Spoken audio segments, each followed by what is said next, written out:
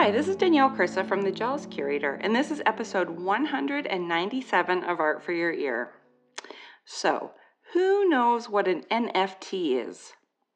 Well, I didn't until last week, and now I can't stop saying non-fungible. Non-fungible. Fungible. Kind of rolls off the tongue, even if you have no idea what it means. Anywho, yes, there's been a lot of talk in the art world this week about NFTs. All right, fine. I decided I'd better do some research, given that my first guess for NFT was no fluffy towels. Spoiler alert, that was not correct. So, I read a lot of articles, scrolled through a bunch of Instagram posts, and then got a really bad migraine. Here's the short story about what's going on. Art that only exists in digital form is selling for millions of dollars via cryptocurrency. Okay, that was the really, really short story. Well, once my headache subsided, I reached out to my hilarious and tapped into all things newsworthy friend, American artist Trey Speegle. I'd seen on Facebook that he was about to dip his toe into the NFT pool, so I messaged him immediately and asked him to come on the podcast and give us the inside scoop. We recorded the first half of this conversation on Tuesday, pre a whole bunch of stuff. For example, on Wednesday, Trey's freshly minted NFTs would be going up for sale. Then on Thursday, an artist known as Beeple would be the first digital artist to have his work auctioned at Christie's. And finally, on Friday, we'd hit record again to talk about what happened or didn't happen. Because let's face it, this is all brand new and kind of weird, and neither of us had any idea what might happen. It's the future happening in real time, people. It's the future. Okay, so quickly, before we jump into this futuristic crypto episode, I just wanted to say a huge thank you to everyone who's become an official member of the No Such Thing as Too Much Art Society. I basically had a 2-day panic attack, no joke, leading up to flipping the switch, but between all of your subscriptions and the countless encouraging messages you sent, I was able to take a deep breath and feel really excited and proud of this new venture. Oh, and I'm sourcing places to have club badges made because, let's be honest, it's all about the merch. So, starting this Monday, March 15th, my site that I've been posting to every day for the past 12 years will become an archive for past posts and a place where the weekly podcast posts will continue to be shared. All of the new daily artist feature posts, along with other tidbits like creative jumpstarter, show info, art movie recos, etc., will be sent to society members directly. That's right. For just $3 per month, the cost of one tall latte at your local Starbucks, you too could have fresh, artsy content delivered directly to your inbox every Monday through Saturday. Join today. How was that? That was my sales pitch / really bad ad from the 70s. Okay, so just a quick note. On the back end of this whole newsletter thing, it would not let me charge less than $5 a month. But I could sneak my whole $3 price of a latte plan in there by making the yearly rate $36. Sneaky, yes? Anyway, either one works for me, but the yearly subscription ends up saving you $24 in the long run. Anyway, like I said last week, this is way too much math for an art podcast. If you want to subscribe, just visit thejawscurator.com, or you can find a direct link in my Instagram profile. All right, time to put the fun in non-fungible, calling Trey Speegle in upstate New York. Trey, you're back on Art for Your Ear.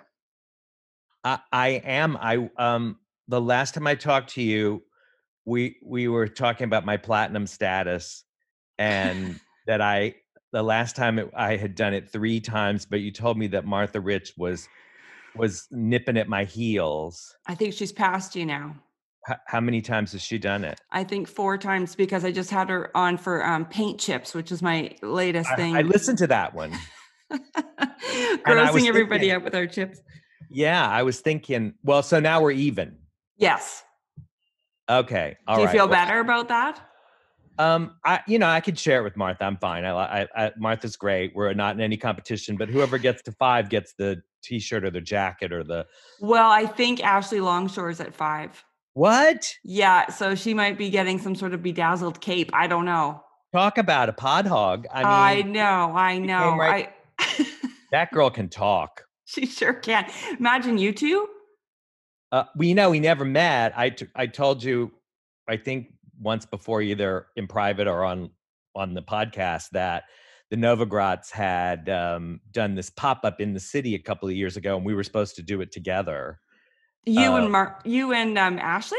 Yeah, and Oh. well, kind of at the same time. And then World of Wonder, I write for the Wow Report, and World of Wonder that produces RuPaul's Drag Race and documentaries and Million Dollar Listing, blah blah blah. I think she was at their offices and they took a picture and sent it to me because they're doing something with her. I don't know if it's for Wow Presents Plus, which is their like streaming service or what, Oh. but they're Yeah, she's a very busy lady. she's trying to blow up my space. I don't know. I I mean, don't know. We might have to put you two in a ring. I'd pay to watch that, actually. That would be no, hilarious. There's TV for you. maybe we should be on together. But then she'd still be ahead of me. True. Yes. No, we'll have to have you one more time just to tie things up. Make it even. Okay. I don't want anyone feeling sad. Yeah, well, we're gonna follow up with this too to see if this thing takes off. Yes, we are. So, for everybody listening, Trey has been on, 3 times, I think. We are going to get into the craziness of the changing art world because it is changing as we are recording this. So, but before we do all of that, I want to give a little recap into who Trey is and your background and the kind of work that you do so that we can catch everybody up, and then we will get into current events. So I love to be summed up. So let's sum you up like one sentence. Sum me up. Oh God, how do I sum you up? Well, that's, I don't know. If I could throw a few words, it's like paint by numbers, Lamont. My dog. Your dog, Lamont. I have a question about Lamont too. Should I start there? I'm going to start with this and we'll work our way back. First of all, so Lamont just turned 16. He did. Oh. Did you have Lamont from a puppy? Yeah, from 8 weeks. He was like a mouse. Okay, so I was just talking to Greg about this. I would like to see a picture of baby Lamont. Oh, I've got a really cute one. I mean, he really is like a mouse. Because he's kind of like a crazy mouse now, like a scraggly little monster mouse. And I can't even imagine what he looked like when he was a baby. Well, they have, he's a Brussels Griffon. So they have the rough coat, actually have 2 coats. So there's a smooth coat underneath the rough coat.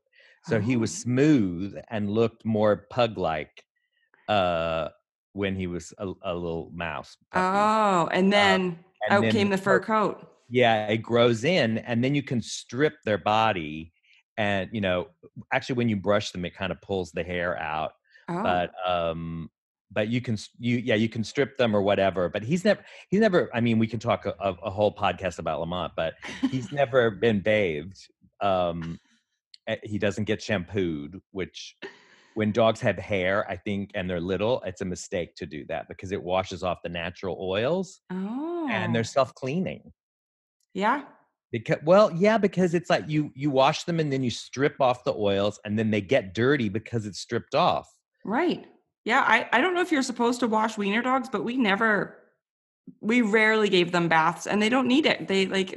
I think it's hair too. And they're nice and shiny and beautiful and they don't smell. My dog actually smells kind of like, sometimes he smells like honey and other days he smells like Doritos.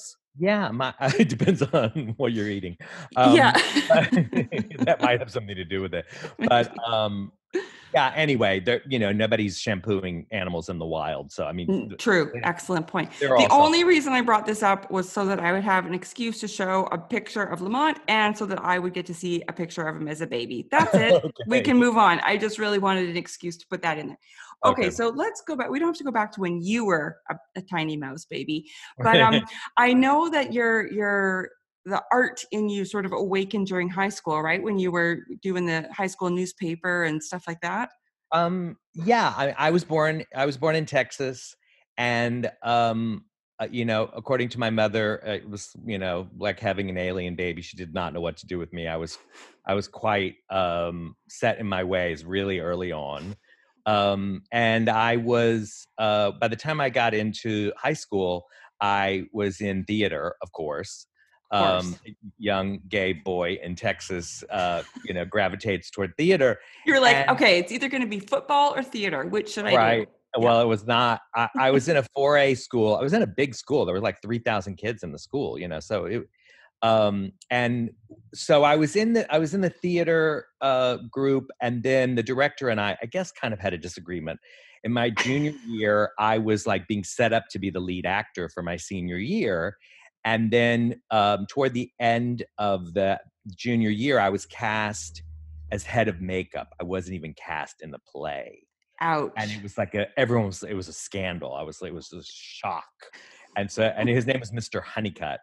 And he had, his claim to fame was that he had dated Sandy Duncan, who played like Peter Pan and all. Anyway, so I left drama and I went to the journalism department because I kind of had this crush on a girl mistakenly, and we had, I didn't, unbeknownst to me, they built a new library and they turned the old library into the journalism department, and they spent in the 70s $250,000 doing this supposedly, which was a lot of money. And I thought, hey, cool, this is great. Come to find out, years later, we had won all of these awards, and I was the art director and the advertising director of the yearbook and the newspaper, and my best friends were the editors of both of those.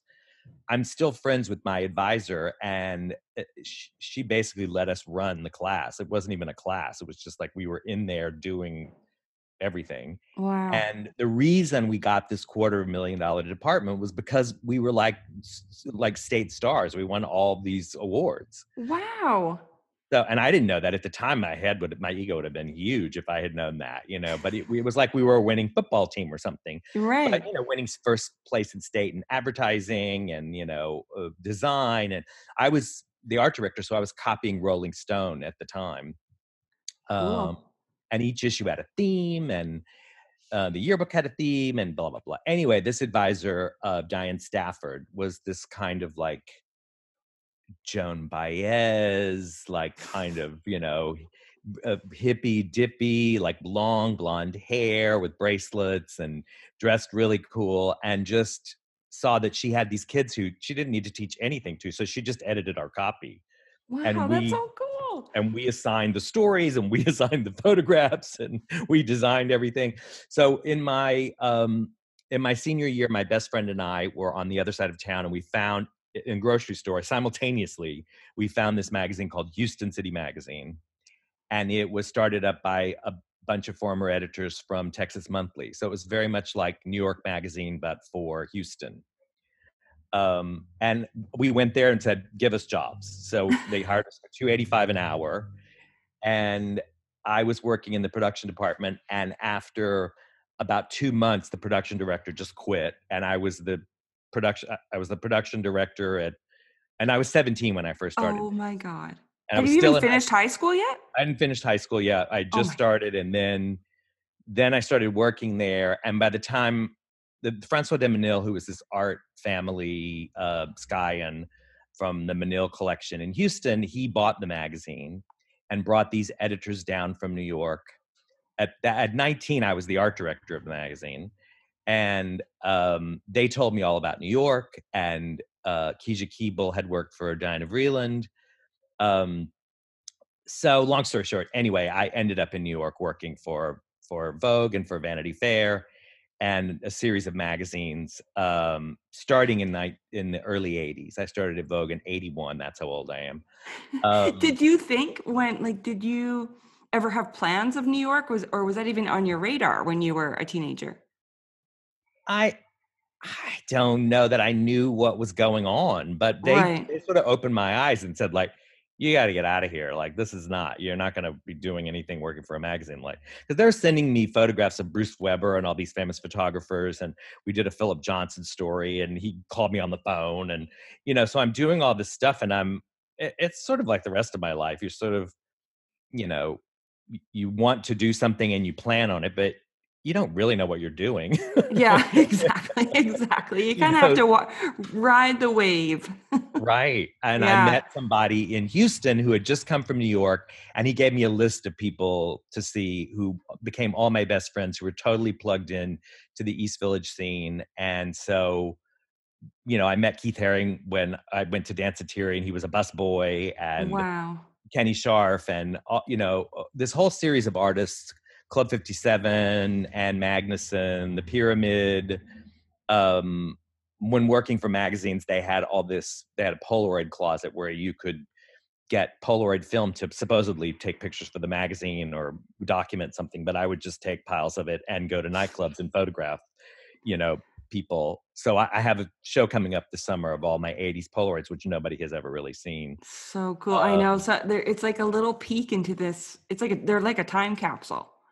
it was, You know. everything was kind of happening at once. And of course, and then pretty early on, AIDS came in and people started dying, and there was a great fun aspect of the 80s and all of this stuff that was happening. And then at the same time, people were getting sick and dying, you Yeah. know, every other week. And so a lot of those people moved away from the city. A lot of them left, their bodies and weren't Yeah. there anymore, and kind of became legend. I mean, famously, Andy died in 87. Keith died in 90. I think Jean-Michel died in 88. Yeah. Um, It's crazy. so yeah, so it was it was a kind of wild time, and I was like very uptown downtown. So I was working at fancy magazines, and all my friends were like drag queens and bartenders and performance artists and artists.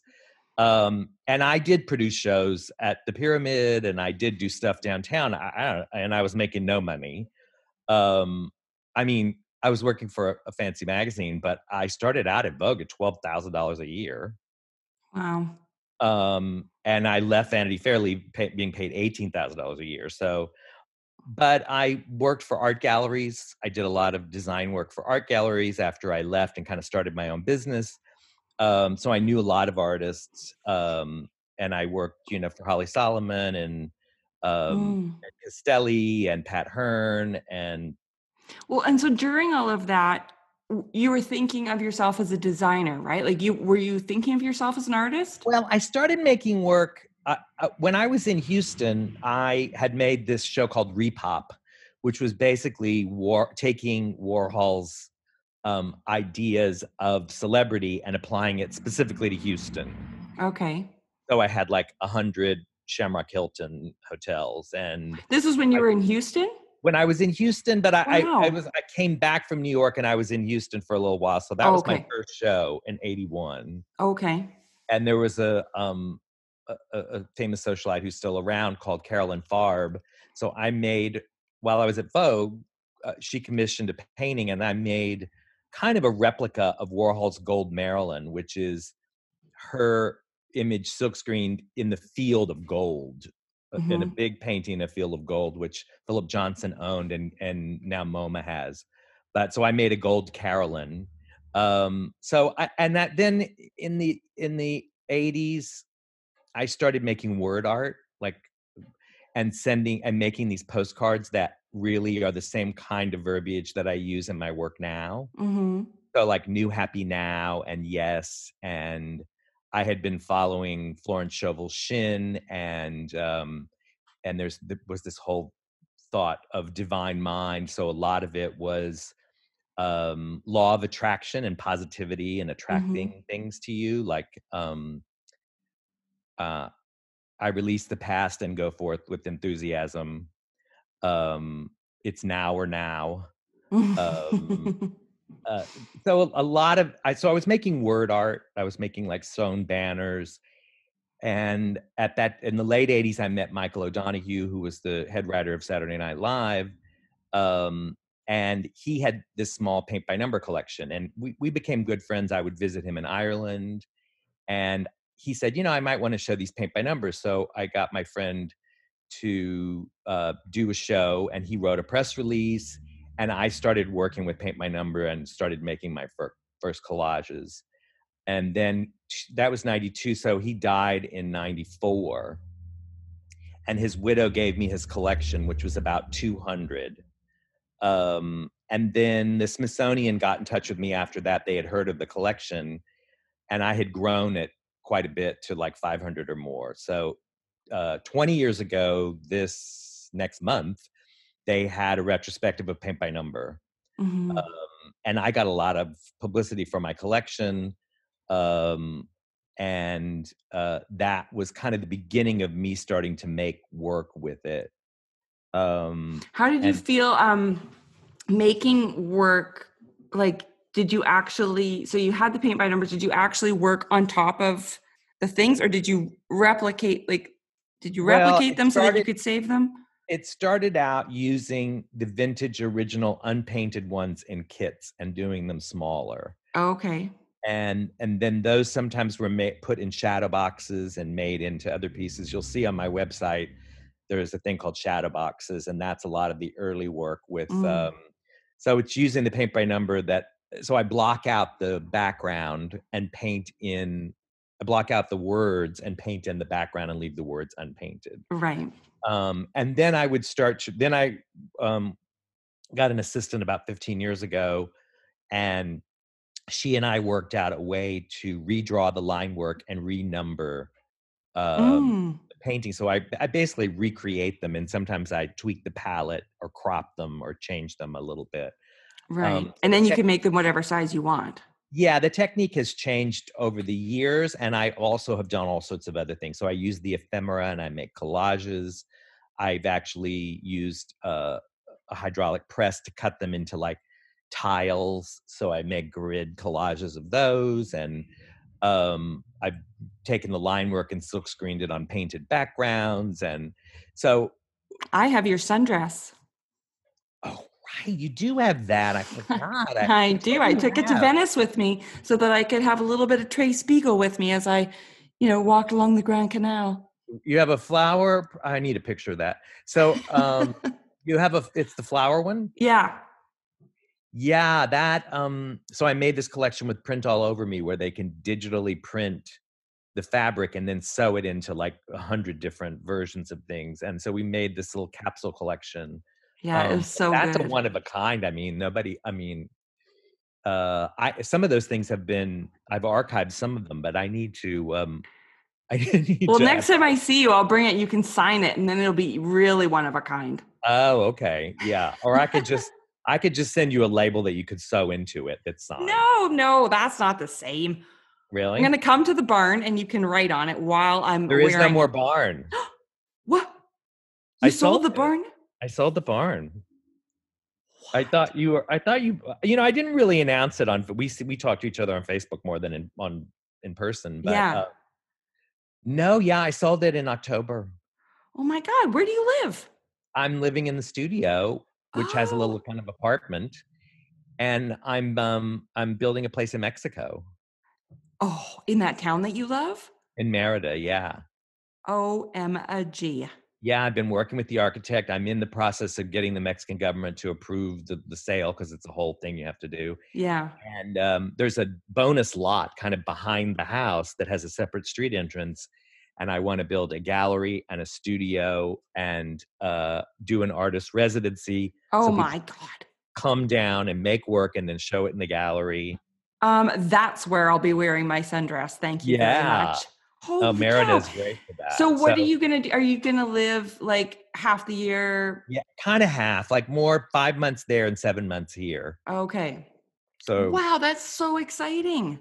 I thought we had caught up on this I part. don't think well, clearly we have not. We haven't. Unless I had some sort of like lapse in memory, but that is super exciting. Oh my gosh. Well, I Yeah, know that's you love it down there. Every time you go, like you just seem like you're in your happy place. I mean, it's gorgeous. It's a beautiful old colonial town. It's about 40 minutes from the beach. It's 3 hours west of Cancun and sort of north of Tulum. Hmm. It's the Yucatan Peninsula, so there's the Mayan culture. There's beautiful colonial architecture. The food's amazing. The people are great. I'm studying Spanish. Oh my This gosh, moon it sounds mile. so great. Oh, I'm so happy for you. Well, there's a podcast.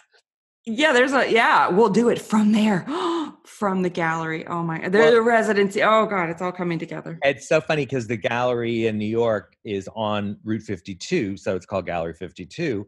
And I realized the other day when I was working with the architect and I was working on the plan, I don't have the money to build the gallery now, unless this NFT thing really takes off. Yeah.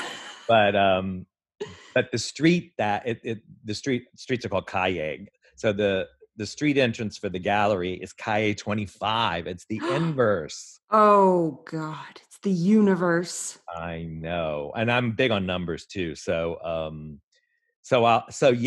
have my gallery is on Artsy, and I'll be able to do shows there and here. Oh my God, I love it. Oh, I speaking of mean, which, one of my pieces is on your Artsy page. Let's try and sell it right now. oh, let's do There's a lot of boobs. it's from the Woodstock Stonewall and Moon Landing show called 6919. Yeah. Yeah.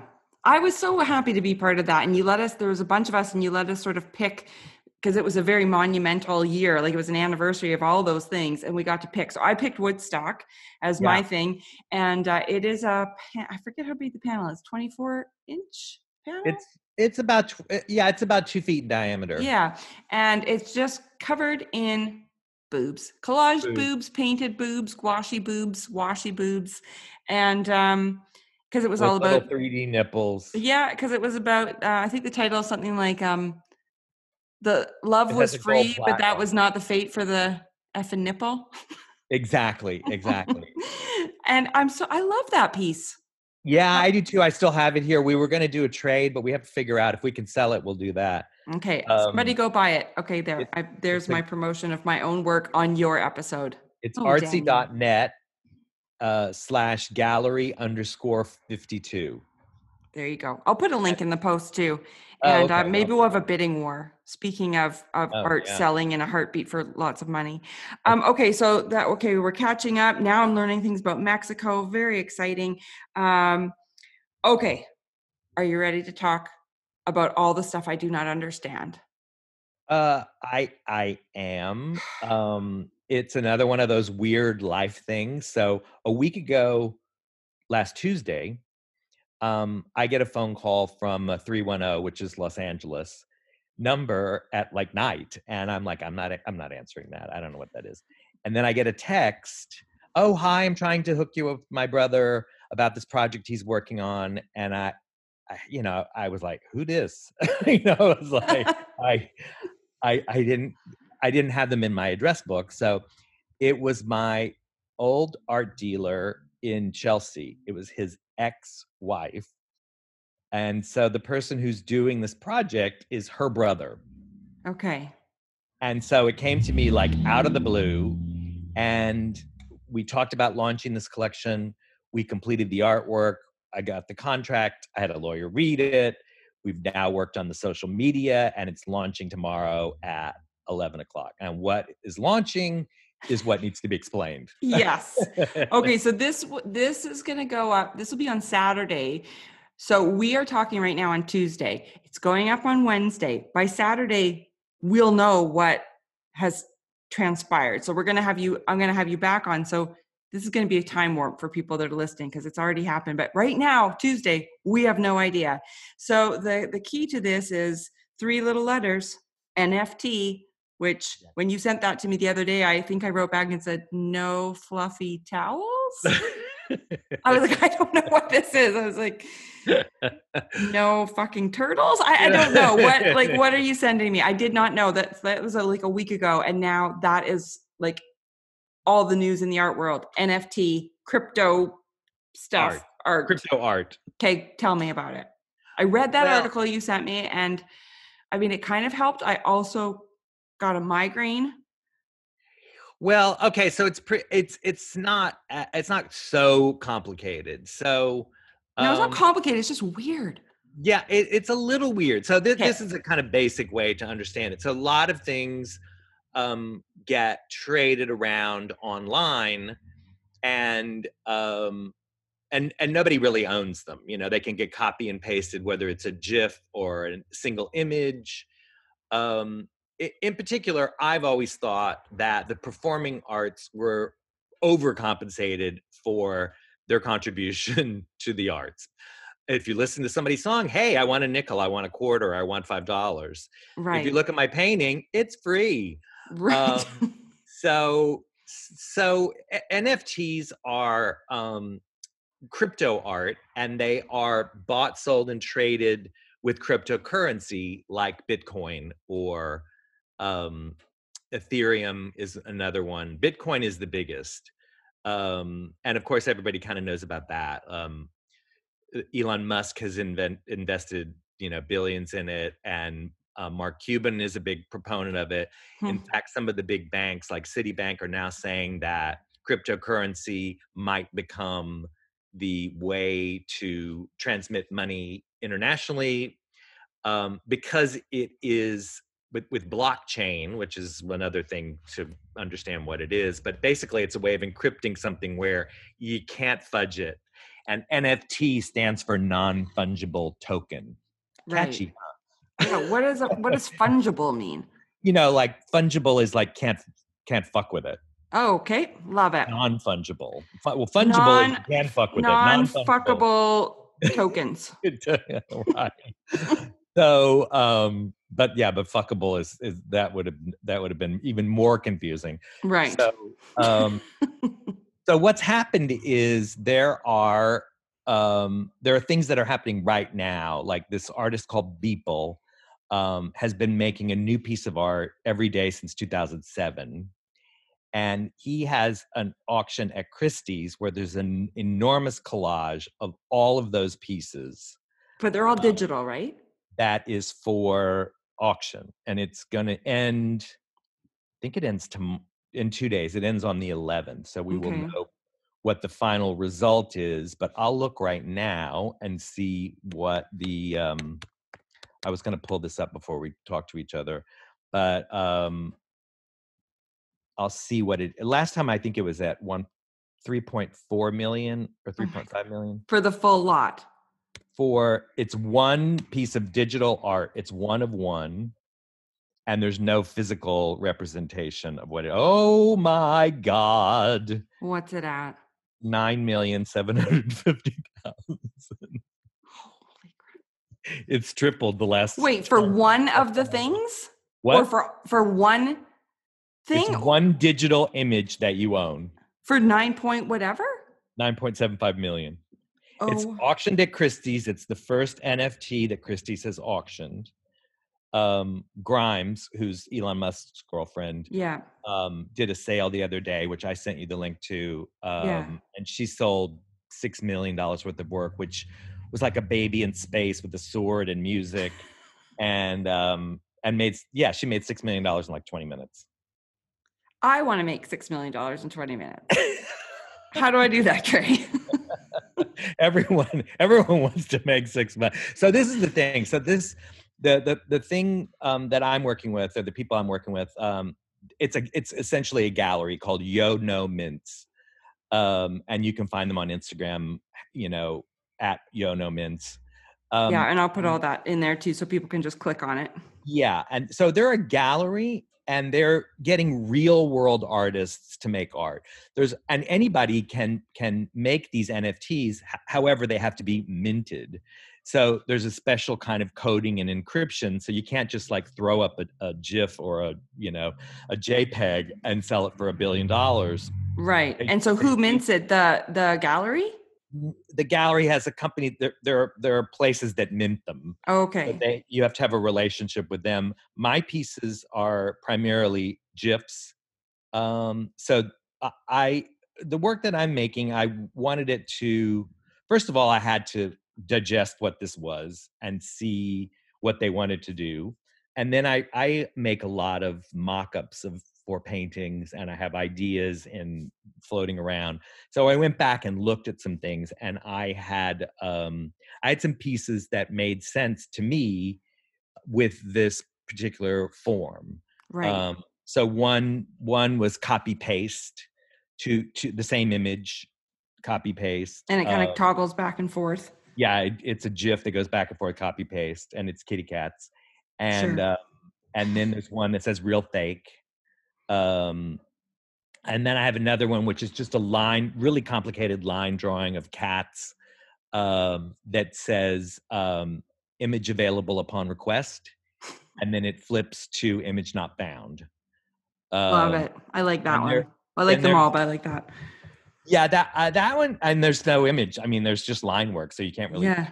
see anything. And then that same image, I had a painting which is a diptych, one panel on top of another that says, "Why can't you just be nice?" Um, and it's kitty cats also. There was another piece from my political animal show, which was all cats and dogs, mostly cats. And it says grab, and then it flips to let go with a different image, Mm. which relates to Trump. And if you think about other names for cats, then you'll understand kind of why.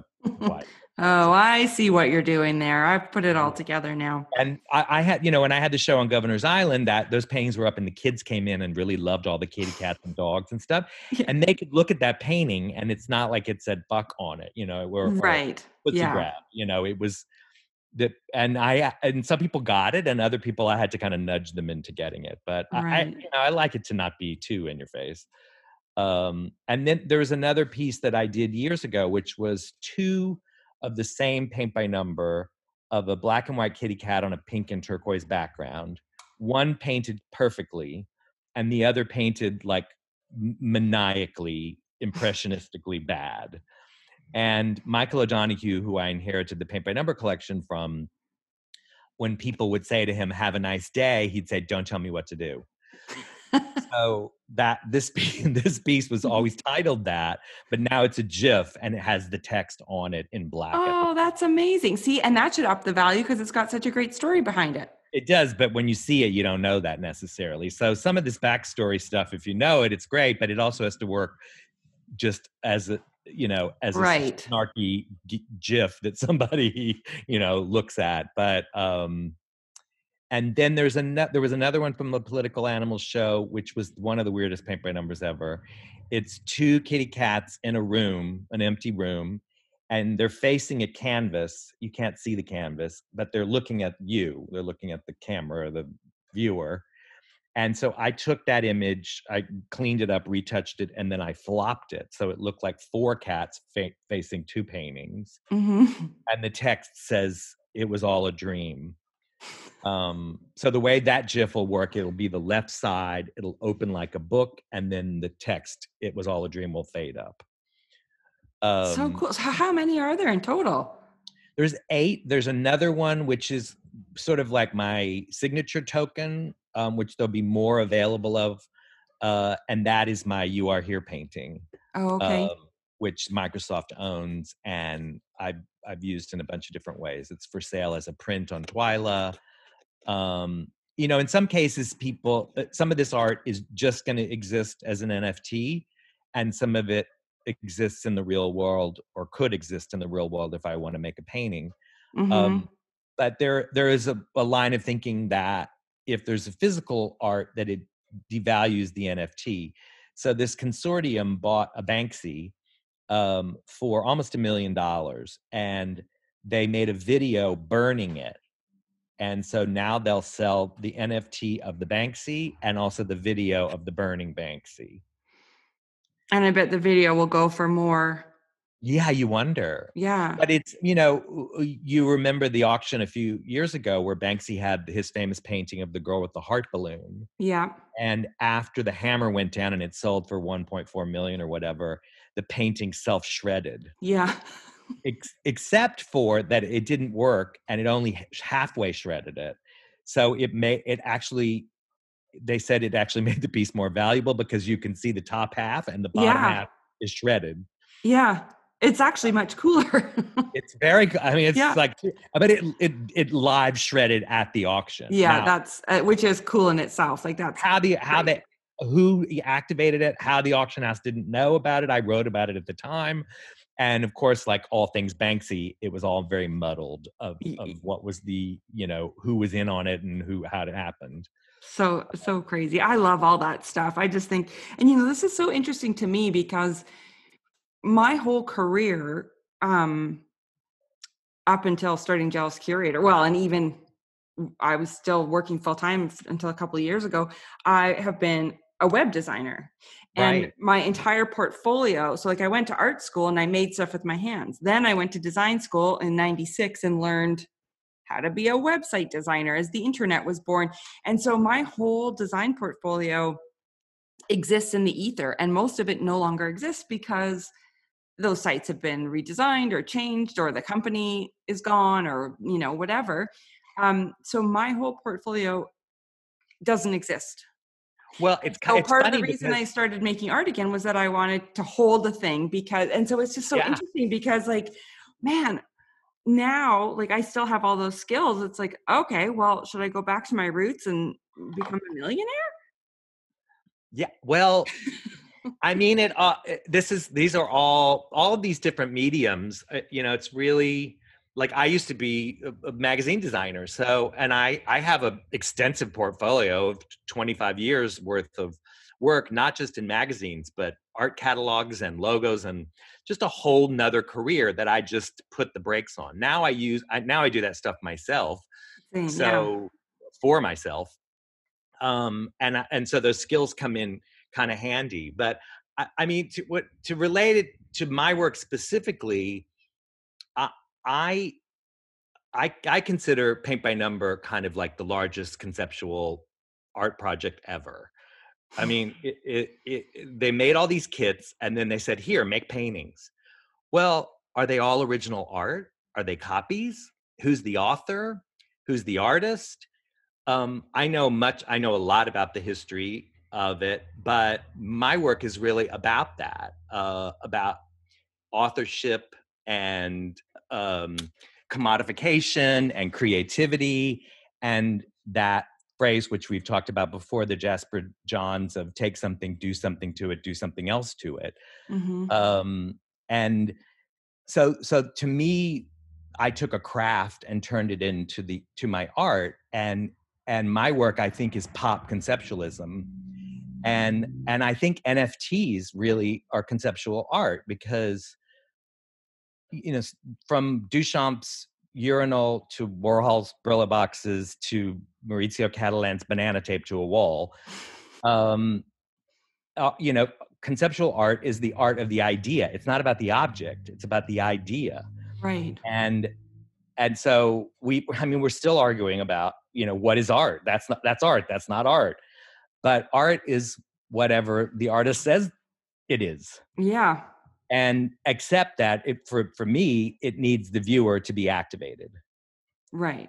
And so if it's a Brillo box and it's in a store, it's just a Brillo box. But if Andy signs it, it relates back to his work. And so this idea of NFTs, everyone's like, oh, it's not real. You can't hold it in your hands. Well, that is the art of the object. And so people want a thing. So to pay $10 million for something that's not a thing, um, a lot of billionaires buy really expensive multi-million dollar art, and it's in warehouse storage, insured, not hanging on Right. the wall that could catch on fire in their house. Right. Right. So, um, it just expands the idea of what art is, and for a lot of people, that art is, fine art is a painting, and the auction houses still really agree with that. What sells for the most is a painting. And now post contemporary art really has surpassed the old masters in impressionism in Right. value. Yeah. So I mean, yes, a Van Gogh is, and yes, a Picasso, and yes, a lot of other artists, but there are plenty of people who are supplanting major artists of 50 years ago. with what people are willing to pay for their work. And someone like Cause, um, he makes paintings and has gallery shows and museum shows, but he also still makes collectibles, and also, and started out as a street artist, so his view of the art world is expanded, whether you like his work or not. um he sees that it's all in play, Mm-hmm. and that Well, you and can that make an object, or an NFT. it's really cool. Like that's why I'm so glad we're having this conversation, because I was thinking, like, in even 5 years, are we going to listen to this episode and be like, oh, that was a flash in the pan and went nowhere? Or Yeah. will it be like, wow, that it's so funny because now it's just commonplace, and listen to these guys talking about it as though it's this, like landing on the moon. And now it's just the way that the world works. Like, it's so, we are literally, We're still going to be arguing about it, and it's still oh yeah. pissing a lot of people off because, I mean, the banana tape to a wall, I mean, that started it all over again. It's Yeah. like, that was like, okay, now we've just, it's the emperor's new clothes. There is no art anymore. This is garbage. And you can be of whatever mind you like about this, but I was telling my friend the other day, who dropped by my studio, and we stood outside and talked with our masks on. But he said that years ago, his roommate in Brooklyn was like, "Oh, there's this thing called Bitcoin. You should really buy it. It's 19 cents. You should just buy some of it. Just put some money into it." Did he buy any? No. What is Bitcoin selling for today? $50,000. Yeah. And there's only 21 million Bitcoins. So Really? they're not making any more. They can't. It's set at, so it'll be $100,000 or $1 million for a Bitcoin or whatever, or it'll all go bust or whatever. But that's the way Bitcoin is working. So, like everything else that rises to the top, the next thing is like, well, I can't afford Bitcoin, but I can buy Ethereum because that's $1,700. So I can buy Ethereum, and there's a million other kinds of cryptocurrency too, which may or may not, be devalued in the future. And then somebody, I posted about this the other day on Instagram. I put NFT WTF because I was trying to understand it. That's why you sent me the article, because I was like, I don't know what's going on here. And this is actually very helpful. I'm figuring it out now. So thank you. But a bunch of people commented and said that cryptocurrency is terrible for the environment. And do you know anything about that? I didn't get that, Yeah, because I was like, if it's apparently, ethereal, like, isn't it, like, I don't get how it's. apparently the minting itself, which I do not know how it works, but apparently it it creates pollution. I don't know. I, How? I don't. I don't know. I don't know. Honestly, I don't know. I have read a little bit about that myself. Um, so I Yeah, I don't just really didn't know. get it. I was like, wouldn't an actual mint for making actual money cause more?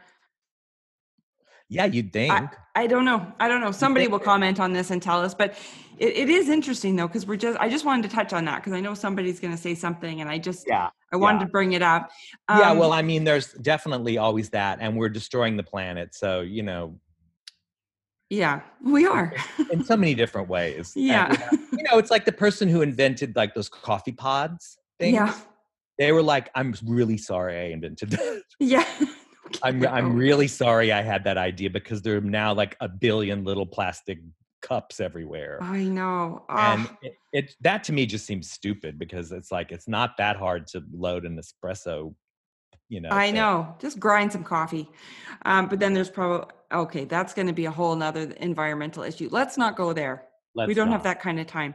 No, we don't. But this is super exciting. I love that we're talking before we know what's going to happen, because it's sort of like, okay, well, will you take my call in a couple of days if you're a millionaire? Or will you be like, no, I'm above this now?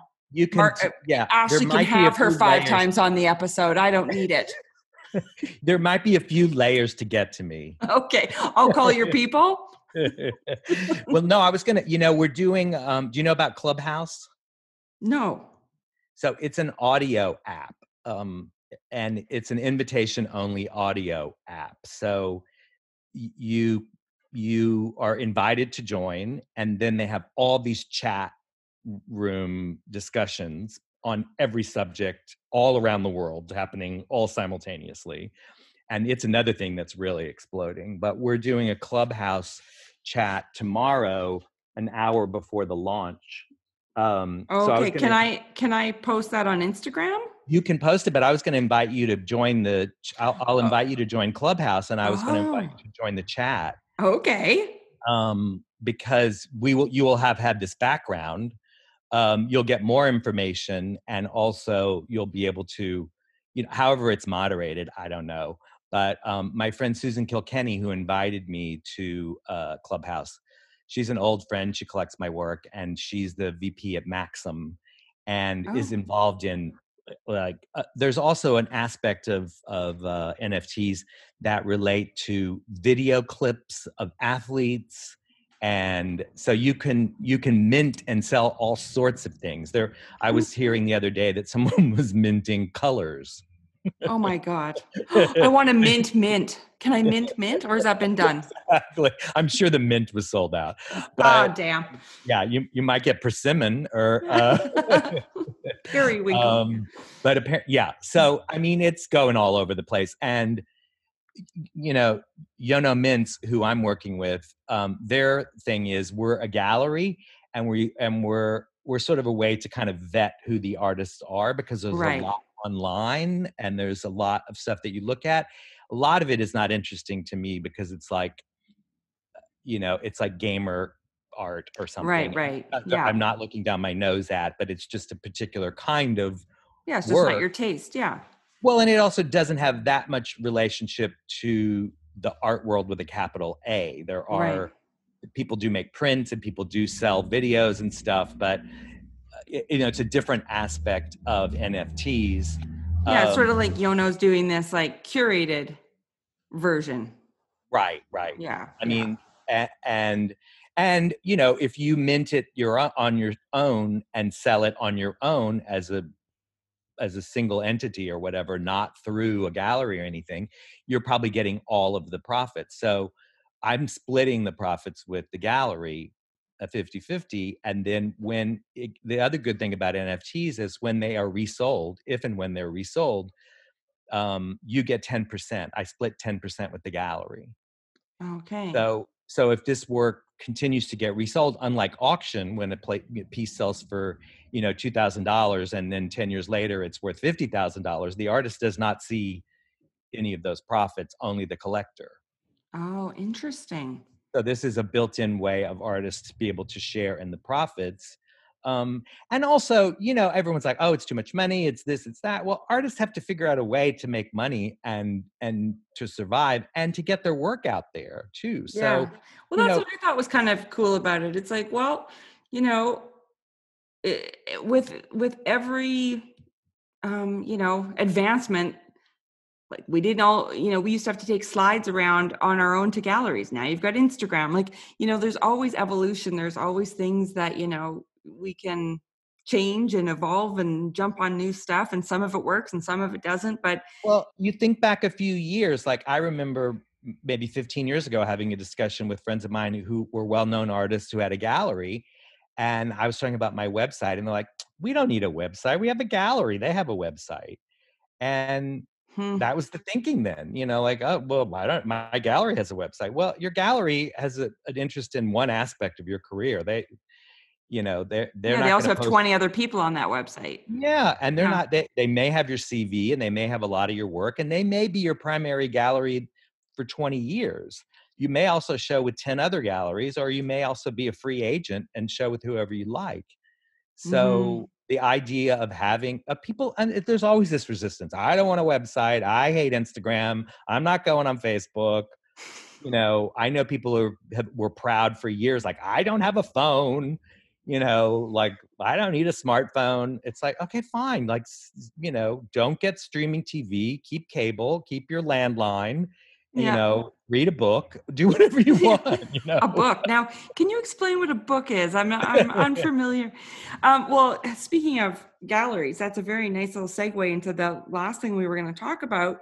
Again, with the changing art world and galleries having to adapt because it isn't the way that it used to be. That an article just came out that Metro Pictures in New York is closing after 40 years. Yes. Yes. Everyone was kind of like aghast at that. And they were like, oh no, they're closing all their artists. Cause they had Cindy Sherman and Laurie Simmons and Robert Longo. And, they made the careers of a lot of these people, and they moved, you can read it on ArtNet. You could put the link to that. Yeah. But the owners were kind of setting the record straight. And saying like that we're not closing because of COVID. We've had some time to really think about things. And when my friends were, like, oh, I can't believe they're closing, I'm like, well, they're not broke. It's not like they don't Yeah. have any money. They're They're one just of the kind of main. done, it sounded like. Yes, they were just like, we did this, they said like, we didn't know what we wanted to do with the rest of our lives, and there's not that much left, because they started it 40 years ago, probably when they were in their 30s. So they're in their 70s or something now. And they're thinking, okay, do we want to just keep doing this forever? And they also see that the art world is changing. And they said, we're not sure we're the best equipped to move into that new area. Not that they were judging it. And they even said, like, we want to make clear that we're not like turning our nose up at the changing art world, but we're just thinking like, okay, well, we did that and that's great. And this is a good time to like, get out. Yeah. And they sort of like, I like what you said about, it's almost like passing the torch, right? Like this worked for 40 years. This was, they were, sort of a mecca, for a long time in New York. And then she was talking about, but then art fairs started, like, like there's been constant change and constant evolution. And I just like that she was sort of like, well, we're ready to pass the torch. Like this is not. Yeah, I think. I mean, before my last major job, I was the art director of Us Weekly, and it was a weekly, and the schedule was just punishing, and it was during the, tabloid days of J Lo and Britney and Paris Hilton, and it was the kind of heyday of that kind of weekly, and I did 150 issues, Oh. and that was just like 2.5 years or something. And I thought like, okay, do I have to keep doing this? Like, Yeah. I think I did this. I think this is done. And, Wait, J Lo's getting married again? What? right. It's I didn't like, I just do this? I'm not the keeper of the flame. There's somebody else can do this. Like Yeah. it was fun, and it really was fun to do because it was so breakneck pace. And I was, you're designing covers and redesigning layouts. And, I guess I can take some of the blame for, the Britney, abuse or whatever, but it's not like Us Weekly was the only person who was jumping on that bandwagon. But it was selling, lots of magazines, and I was paid a big salary. And I said, please stop direct depositing all this money in my account. I'm going to now stop and be an artist. Yeah, that's how I sort of felt in advertising too. It was just so go, go, go, go, go. And then I just remember thinking, I can't sit in one more meeting being told that this brand X is fresh and irreverent. Every single brief said that this client was fresh and irreverent. I'm like, look, you can't all be fresh and irreverent. And I just remember thinking, and scene. Yeah. I'm just, and I loved it for the longest time. It was great in my 20s and 30s. And then I just, it's sort of like what those ladies were saying. It's like, there's the rest of my life left. What would I like to do? And that's when Jaws Curator really started. And that's when doing my own art started again, because, you know, I loved what I'd done, but it was time to love something else. Yeah, I think that is, I mean, it's a really valid point of, when you're younger and you do something and people say, hey, you're good at that. And you're like, oh, really? Oh, thank you. Oh, and so you pour out all your ideas into somebody else's project, Yes. and things get changed and other people take credit for it or whatever happens. And then at some point you think like, I have, my ideas are just as dumb as everybody else's, and I can do this for me. I don't have to do this for you forever. Yeah. Well, and that's one thing I really admire about you is that, like, even what you were saying about, uh, jumping onto like Facebook and getting a smartphone, and you're always, and exactly why we're having this conversation today about the NFTs is that you are intellectually curious and you're always sort of willing to, you know, look into something and give it a whirl and take a risk. Like, it's always sort of, it's fun being your Facebook friend because it's like have your thumb on the pulse of so many things. Honestly, I had to quiet unfollow, not unfriend you, but like unfollow you the month leading up to the election. I was like, I can't. Like every 10 minutes it was like, breaking, this crazy thing is happening, breaking. I was like, Trey, I can't, man. I can't. I don't even live in your country and I'm so stressed out. I know. I think you did go radio silent there for a while, Yeah, but I just could. Well, a few of my American friends who were very plugged into what was happening, of course you're posting every 10 minutes because stuff was happening every 10 minutes. And I was like, look, I'm not even allowed to vote in this thing. I'm out. Like, I can't. But no, you're well, always. I use social media, because I write the blog. I write a daily blog, for World of Wonder. So Yeah. I use that to cross pollinate and to build an audience and to get it shared. And so it's partly a bit of my job. I think we've talked about this before too, that if you're promoting yourself, you should promote and talk about other things 90% of the time and yours 10% of the time. Yeah. Yeah. And then you get a following for what you're doing. I mean, it's the same with you. I mean, you're Yeah. promoting everybody else's work, and you're an artist too, and you have books, and you do speaking tours, and you do stuff, and so you have your own, show going on, but you're more talking about other people's work than your own. Yeah. My brand is basically talking about other people. Yeah, but it gets you in the public sphere. I mean, that's why it's important, I think, for artists to have blogs on their website. And it allows me to add to my blog on my own personal website from the stories that I write for World of Wonder. Right. Yeah. So if you go to my website and look at my blog, there's lots of stories. A lot of it's art, some of it's just stupid. But that drives a lot of traffic to my site.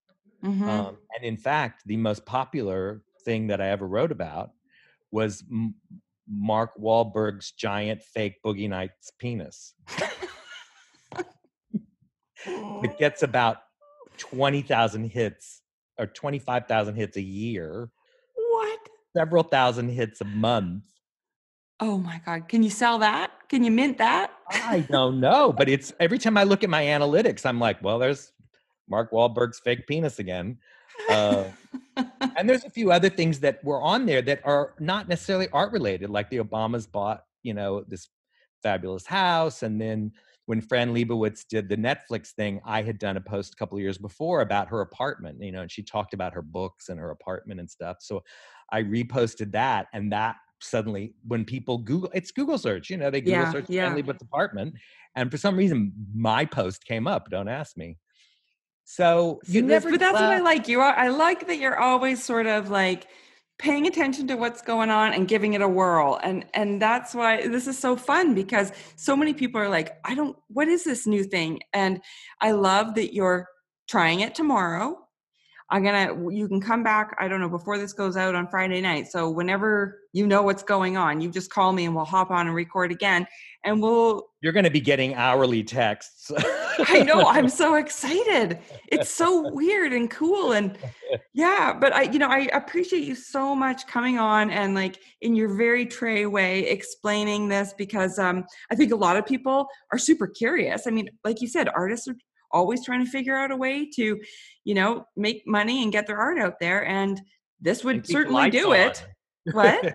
And keep the lights on. Exactly. And so, if this works, well, why not? So I'm so interested to see what happens. And there'll be like a little bloop, and then you'll be back on here telling us what happened. So this is going to be a good episode. Yeah, that's going to be very interesting. And we can also talk a little bit too about the discussion on Clubhouse too. Yeah, maybe. that we're. I got to yeah. send you an invitation to that. So okay, perfect. Okay. Well, I know we could keep talking. You said you had to go in an hour, so. Yeah. Well, I know you and I could talk for. I know. 5 days. Maybe we can talk for 5 days straight in Mexico. One day. Like a filibuster? Yeah, we'll just like talk and then like sleep or watch TV together. Like we'll watch Netflix and we can talk about that, and we'll just do it like a Warhol thing when he taped the Empire State Building. I love it. Empire State Building. We could just do a 24-hour and have friends call in. And that would actually be hilarious. Can we do it can that be like part of my residency in Mexico? In Mexico, absolutely. We'll do Yeah. it in Spanish. Yeah, and with margaritas, that might help. Although that might make me pass out and go to sleep faster. There'll be like long pauses. Yeah. So shake me awake, dumps a bucket of margarita ice on my head. Okay, well, I'm going to say talk to you later, but really it's going to be in about 5 seconds when people hear the continuation of this conversation. Okay, that's very, very modern. Yeah, it is. It's very hip. Okay, I'm just as cool as you. Okay, see you in 5 seconds. Bye. Okay, bye. And poof, there was our 5 seconds. It's really actually been, I think, 2 or 3 days. 3 days. Okay, so what's going on? So we launched on Wednesday. And when you and I talked on this very broadcast Yes. a few minutes ago, Yep. the Beeple auction, we were amazed. The Beeple was at 3.25 million, I think. Yeah. And then on Wednesday, when we were going to launch, I posted an article and I checked Christie's, and Beeple was at 10.25 million. And I was like, oh my God, this is, crazy town. Well, as the world probably knows now, this is not going to be any earth-shattering news, but the Beeple auction broke every kind of expectation and record, and was $69 million. $69 million of not real money, real money, but not cash. Right. It was, I don't think it was Bitcoin. It was a different coin. It wasn't Ethereum. I think that was another coin. But so anyway, we launched before that happened. And the company that I described earlier, I hope I'm saying the same thing, is Yono Mints. And they are actually, they're a gallery that the artist doesn't actually need. You can actually mint your own stuff and do it on your own. The thing about the gallery was the thought behind it was they were getting real world artists to mint these pieces, and they were sort of going to test the waters. Right. So we launched, and I just watched it sit there all day. It was, like a whole lot of nothing. And which is, and at the time I was kind of like, okay, well, that's a bomb. But at the time, then I started thinking about it. I thought, well, this is what happens at an opening. You have an opening, and it's fun. You get all excited, and everyone comes and has a glass of wine and says you're a genius. And then you're like, you're waiting for somebody to buy something. You're like, okay, where's the money? Where's my New York Times article? But this is the case with everything. This is what artists do. Expectation kills, any kind of enjoyment. Yes. So if you expect something to happen and it doesn't happen, you're bummed. And you're like, well, okay, if I didn't expect that, I wouldn't be bummed. I'd be like, well, we did that thing, and it did what it did, which is, which I think was what I was kind of admiring about you doing it, and Yono Mint's doing it too, is like, it's like this weird pool that just showed up, and you just dipped your toe in to be like, I don't know what this pool is. Well, I mean, of course, everyone went nuts on, I guess it was Thursday when the Christie's auction ended, and it was 69 million. And people were like, oh, it's sheeple, what do they get for it? They're not getting much, whatever.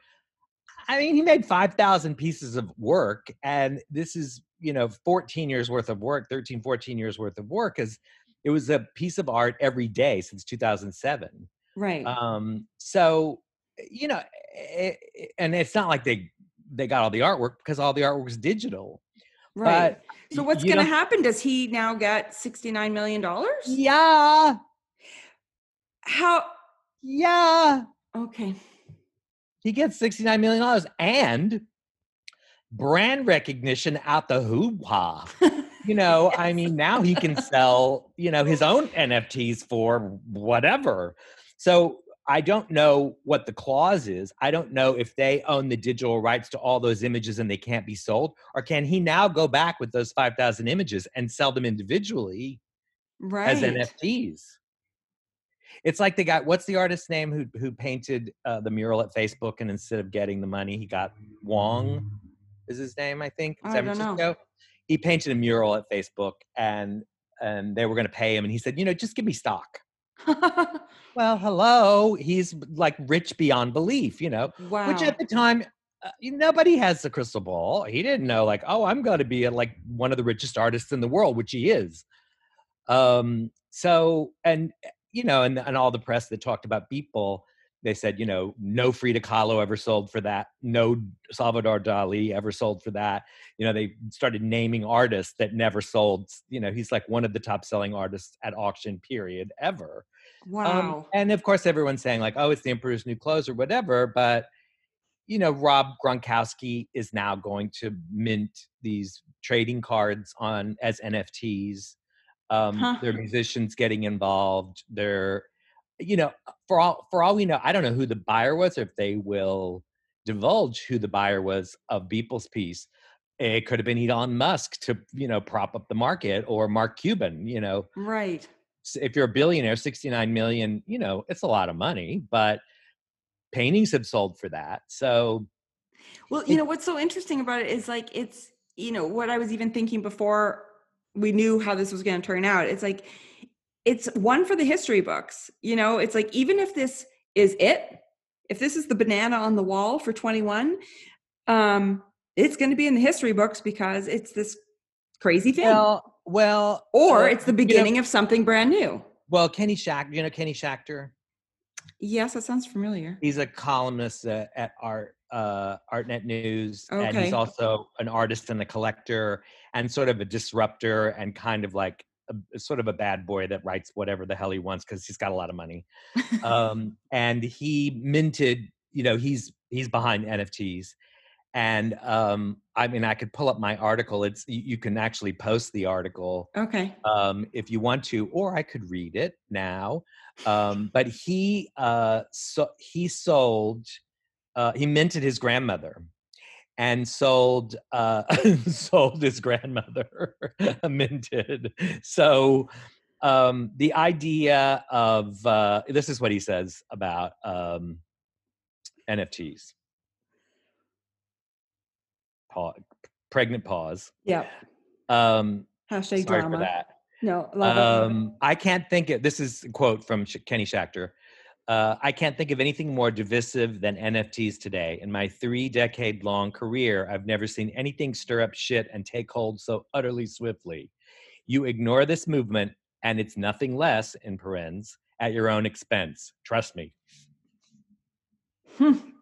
So, and then it says, there's a thing from Bloomberg that says, over the past few months, interest in NFTs has exploded as cryptocurrency gained mainstream acceptance and popular culture cachet. Prices have hit eye-watering heights, with total sales totaling 60 million last month versus less than 250,000 a year earlier.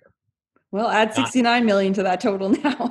More, because that's just one thing, So there's the other NFTs were exploding at the same time. The Banksy was sold, and I don't want to repeat the entire broadcast that we just did, but so anyway, what's happened now is Yono Mintz has taken the stuff off of Rarible, and they are rethinking their marketing plan and how to get the word out. So the one thing that I think I learned from this was, and I think I said this to you in a text, that if my pieces, now I'm not equating myself with someone like Jeff Koons, but my pieces are quite poppy. And if I had the name Jeff Koons and I posted those NFTs that I made with Yono Mintz, they would have sold out.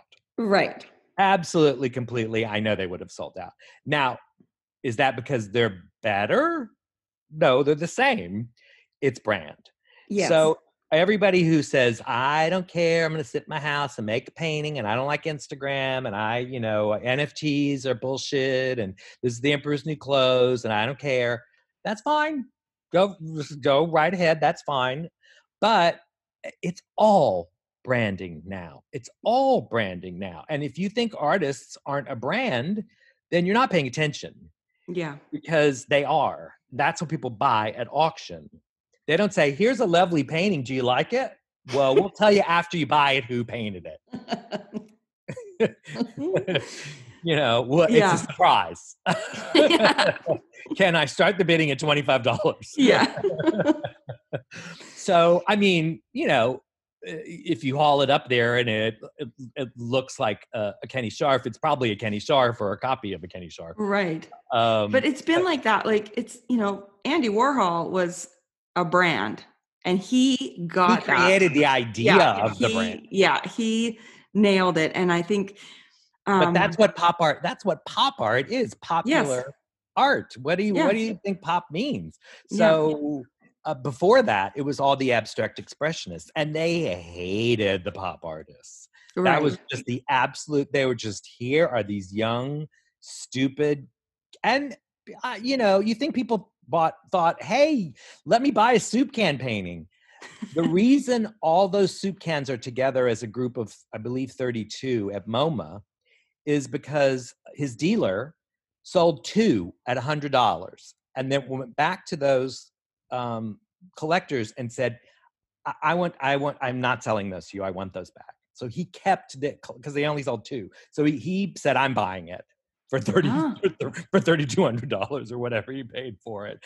And now you can see them all in MoMA. Otherwise, people would have snatched them up. And of course, there are prints now, and there are Sunday Morning Beat copies of them. Yeah. You can go on Etsy and find any kind of thing. But they didn't sell. And I was just looking at a book of mine, this Warhol Factory Years by Nat Finkelstein. And, earlier I was talking about, conceptual art and the line from Duchamp to Warhol. Well, there are photographs of Duchamp at the factory of Warhol filming Duchamp.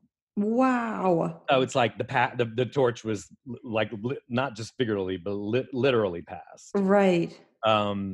So there is a direct correlation with all this stuff. But of course, people love to just carp about it and say, that money could have gone to, an orphanage or, whatever. And yes, it's true. There's lots of things that people can do with their money. But whoever had $69 million to buy digital art probably didn't spend all their money. Yeah, no kidding. And they probably have a foundation. So for me, the lesson kind of was, well, throw it against the wall and see what sticks. Yeah. And it happens with shows. You do shows and you think this is going to be great. Zippo. Right. You have other times you do things and you think like, okay, well, I don't know what's going to happen here. Totally sells out. Everybody goes crazy, Right. Yeah.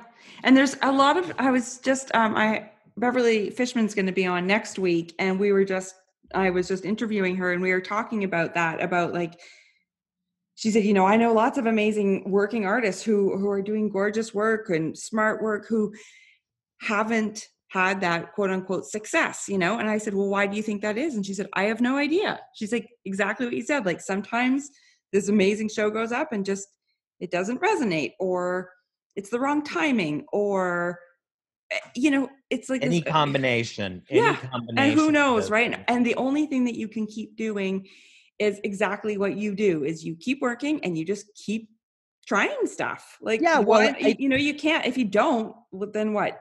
I guess you just sit on your couch. Like, you have to keep trying. You can't, I don't think you can try to be the next big thing. I don't think anybody tries to. No, but you can keep working and keep trying to show, keep trying to articulate your ideas. Well, not keep trying, just do it. Do it. Yeah. It's not trying, it's doing it. It's like, okay, well, I learned this and that. I mean, when Keith Haring had the pop shop, of course they thought he was just as hoary as the early pop artists. They thought like, what, you have a shop with t-shirts and prints? And there was a series of drawings made that were made into prints, but the originals are now up for auction at Sotheby's. And these were black and white drawings, like, 9 by 12. And they're around $95,000 to $125,000 each. and there's a series of 12 of them, but these were done for the shop, So, Right.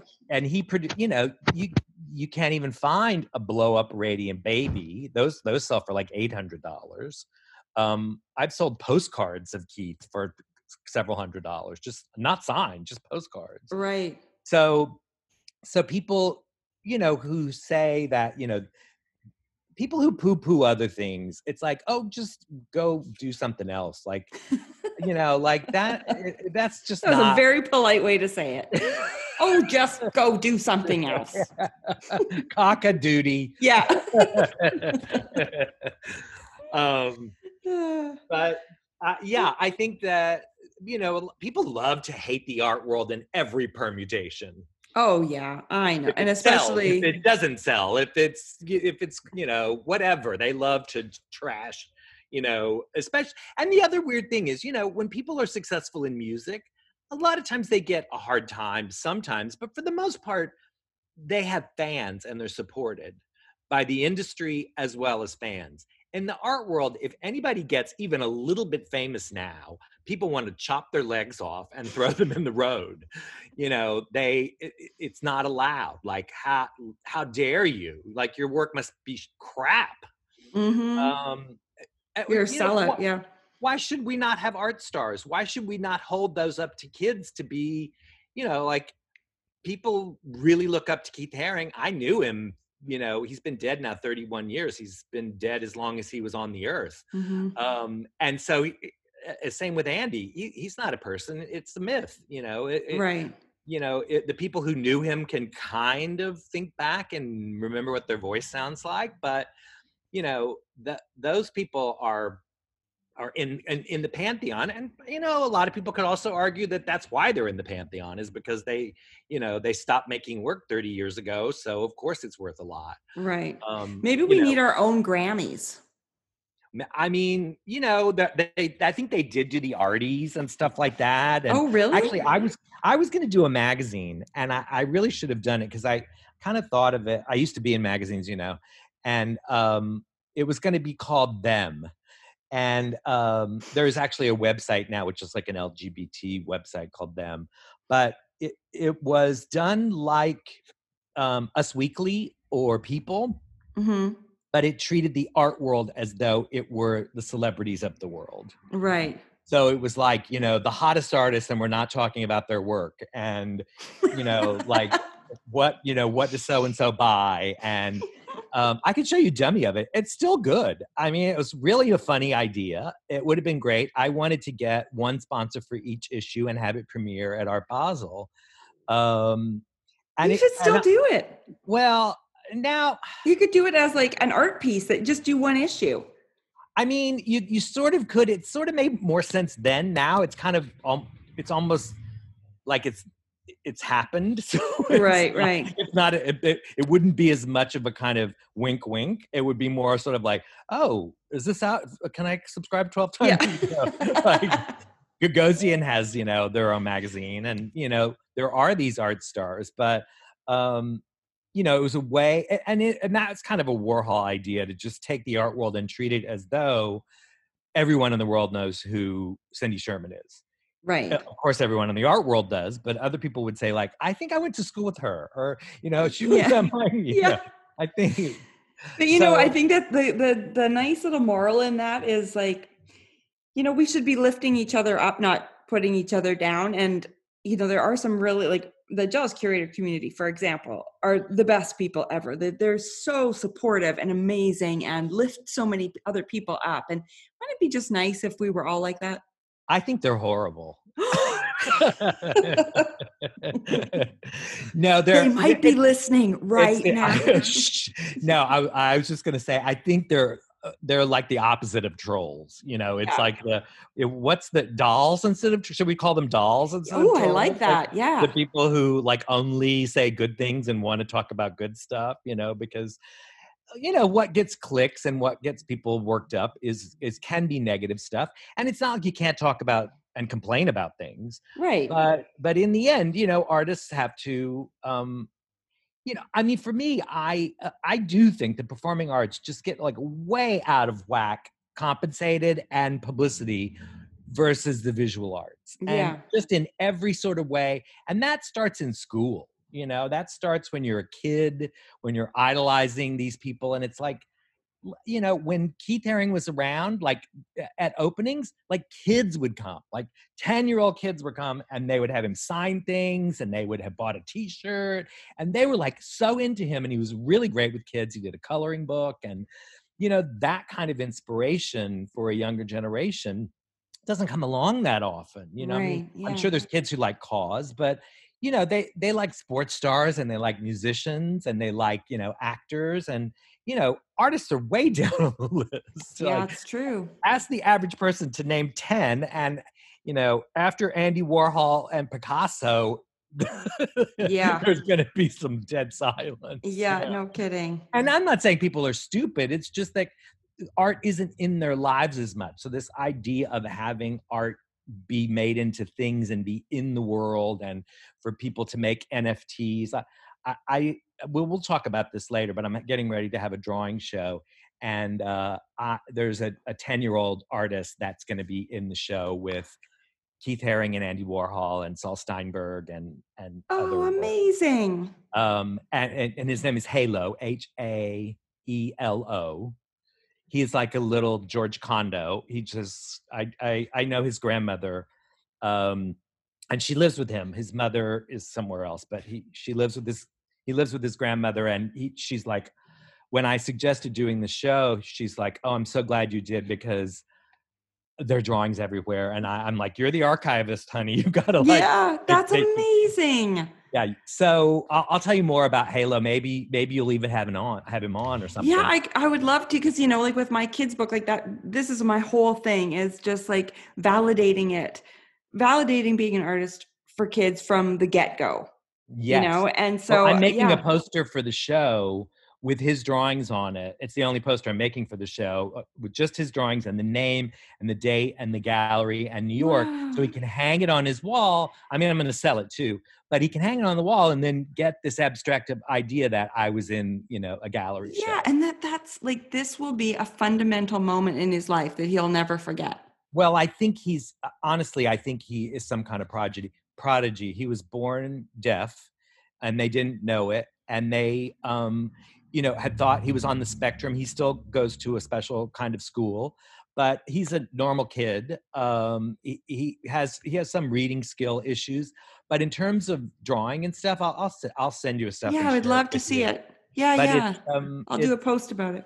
Yeah, he draws all these characters, and there's an emotion in the way the characters are portrayed that a 10-year-old should not understand how it works. Everybody's not happy or mad. It's like there's really something going on there. And when that is recognized early on, and nurtured instead of ignored or like be undiscovered, he can be a major artist at 15. He's 10 now. Yeah, that's amazing. I just love that so much. I think it's so important, and he'll never forget you. Yeah, we never met. We talked on the phone the other day, but once I get the show up, it's called All in Line, the show. Okay. And it's based on the title of a Saul Steinberg book from drawing book from 1949. Okay, well, let me know all the info, and I'll do a post when the show goes up. And his poster will be available, and drawings will be available too. Awesome. And they're extremely affordable. And they will go to buying more supplies, because I want to get him some canvas and paint and see what happens then. Oh, that's so awesome. I'm sure his grandmother's going to be like, it's like buying them a drum kit, Yeah, no kidding. Oh, thank you so much. Just don't buy him like oil paints and yeah. maybe something he can wash up. Well, they have a barn. They live in Florida, and they have a barn, so I think they can set his studio up in the barn to paint. Oh, that's awesome. But anyway, back to our to wrap up our NFT discussion. People can check it out on Rarible. There's lots of other sites that sell it. Rarible sells a lot of things, and you can go on to Rarible, and they will help you mint artwork. So if you want to try this out and mint your own work, I think there's some fees involved. And also there's Yono Mints. There's an application on yonomints.com that if you want them to represent you or you want to submit work, you can go on there, and they're taking new submissions. They said that was another good thing about the launch, is they got a lot of really interesting artists sharing their work. Cool. So it's a new territory, and it doesn't change the other mediums that you work in. It's not like you have to say, all right, I'm doing this now, I'm not doing anything else. Yeah, no, and I think it's a really neat moment in what will become art history one day, and like we're part of it. So why not pay attention and give it a whirl? Yeah, and also cryptocurrency too. It ties into crypto. This is the other thing I didn't mention. So if you buy a piece at it's a percentage of Ethereum, the coin Ethereum. Yeah. And if you buy it, say at $300, and Ethereum goes up in price, the value of the artwork goes up with it because it's tied to Ethereum. Oh. So it's not just the price that you pay for it; it's the price that Ethereum is at. So that's another, and also the 10%, you get 10% of the future sales of it as well. So I would encourage people to get digital wallets and to explore cryptocurrency. And I was talking to my assistant and she said that she had bought, some Bitcoin, and I think it's something that people are going to start experimenting with, as we mentioned before. Like banks are even interested in it. Mm-hmm. Because it's through blockchain, it's encrypted in a way that you can't have money laundering or right any funny business. Well, So poor Trump, he won't be able to do it. Yeah, there's too much money here involved. It's not going to go away tomorrow. That's for right. sure. Yeah. Yeah, and you can't tell me that Sotheby's isn't planning yeah, no kidding. right now. No kidding. Well, Trey, you know what? Thank you so much. I'm so glad that we had this conversation, and because I know it's like, to me, it's sort of like the Jetsons. I'm like, woo, I don't know what's going on, and this was so helpful and so neat that you were actually not just like talking about it, but like actually doing it, and it's really cool. Yeah, it was all the news this week, and I'm sure it's not going to go away next week. So, I'm sure people have already heard this stuff, and so by the time this comes out, it might be old news. Well, no, this is going up tonight, so it's pretty fresh. Oh, okay, all right. Well, yeah, it's just happening. Yeah, it's just we're in it. it. You're gonna put the links and stuff in there too, right? Yeah. I can send you those, or you may know them already. Yeah, I've got them all because I follow you. So I've got everything I need. And so, yeah, this goes up tonight. So it'll be relevant. We've got our finger on the pulse.